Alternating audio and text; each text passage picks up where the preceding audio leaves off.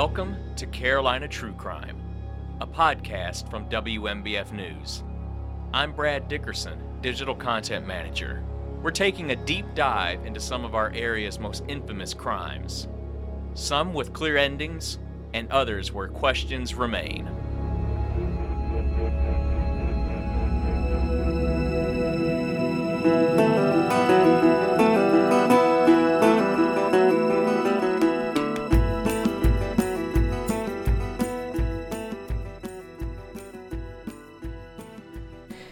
Thank you for joining us for another edition of Carolina True Crime. I'm Brad Dickerson, Digital Content Manager for WMBF News, along again with anchor Eric Weisfeld. And Eric, as we've been talking about the last few weeks, we have another update to a cold case that we've been following. This one that has touched a nerve in this community for now over a decade. That is the case of baby boy Ori. We recently did a podcast on this, and we have a major update in this case. Eric, what do we know at this point?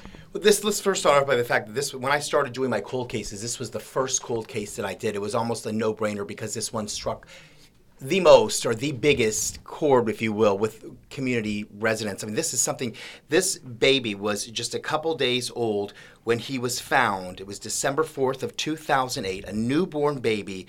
Utility workers actually found him in a wooded area off of Highway 544 on Meadowbrook Drive. This was outside of Conway. He'd been wrapped in like a canvas bag or a tote bag, placed inside of a box. And an autopsy showed that when that child was placed there, he was a viable infant. In other words, he would have survived. There were no problems with him. Mm-hmm. So this was something that it rocked our community for so many years to the point that Coroner Robert Edge and community members would have memorials or vigils for him every year. He is buried with a headstone now. So he's someone that at Hillcrest Cemetery you can go and visit, and so many people do. Mm-hmm. This is a case, I got to be honest with you, if one that I thought would not be solved because it was so long ago and because it was just so random, this would have been it. But I mean, we have some news. Mm-hmm. And we do have some news. We now have a person in custody, and authorities say that person is baby boy Ori's mother. Eric. Jennifer Saar is her name. She was formerly Jennifer Rickle. She is 32 years old.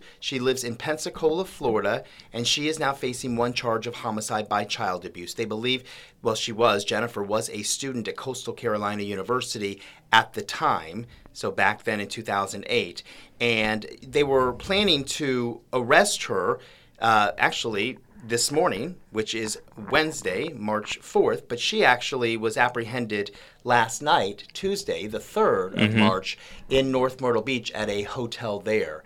And this is another one of those cases because lately we just keep hearing case after case of these cold cases that are being solved or where suspects are actually being apprehended. This is one that I believe that it's due to the DNA technology because they are saying that she is the biological mother of baby boy Ori. Yep, they said, this development, it came after, scientific evidence that was provided to Horry County Police that gave them a new lead in the investigation. And like you said, State Law Enforcement Division, they confirmed that Saar is the biological mother of the child that everyone came to know as baby boy Ori. And so we now are at a point, she had a bond hearing today, March 4th. The judge said he did not have jurisdiction to set bond, but she's facing a charge of homicide by child abuse.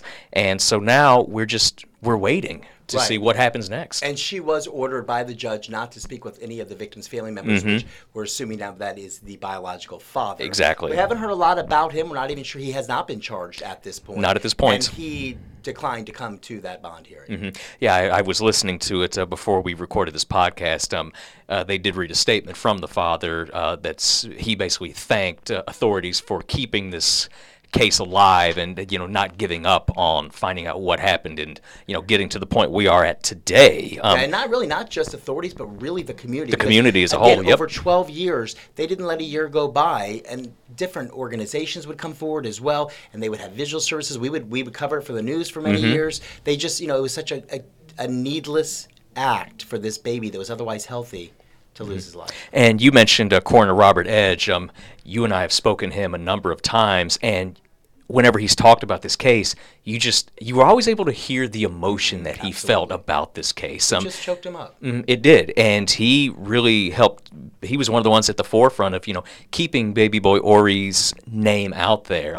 Every December 4th, they would gather there at Hillcrest Cemetery, and like you said, we've covered it, and they'd always have a large crowd of people that came out. And these are people that wanted answers. They wanted to know what happened. And again, now we have a case where hopefully we're going to get some of those answers. Right. And Jennifer did say to her, through her attorney, that she had no idea that she was part of this investigation. Yeah. So it's going to be interesting to see how this unfolds. It's very also important to note, as we did when we did our cold case story, that Daniel's Law is still in effect. Daniel's Law allows someone to drop off a newborn baby to a church, to a hospital, to a fire station, to a police station, any type of emergency operations center with no questions asked. Nope.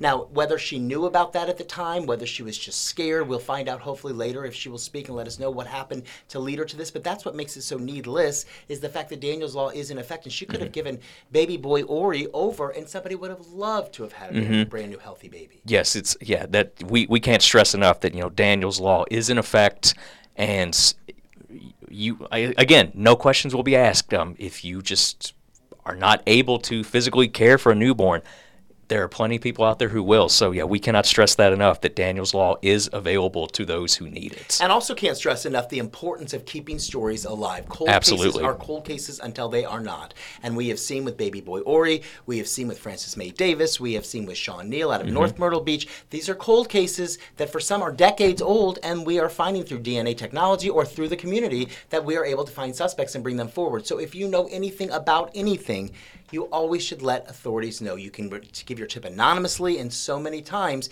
it leads to an apprehension. Absolutely. We hit on that note every time we do one of these cold case updates, and we'll stress it again. We'll stress it in the next episode. If you know something, if you've seen something, say something. You never know what little piece of evidence could make or break a cold case. And we'll keep following this case as well. We absolutely will. It goes through the court system. It's just beginning. She was just taken into custody March 3rd. First appearance March 4th. May 1st is her next scheduled appearance.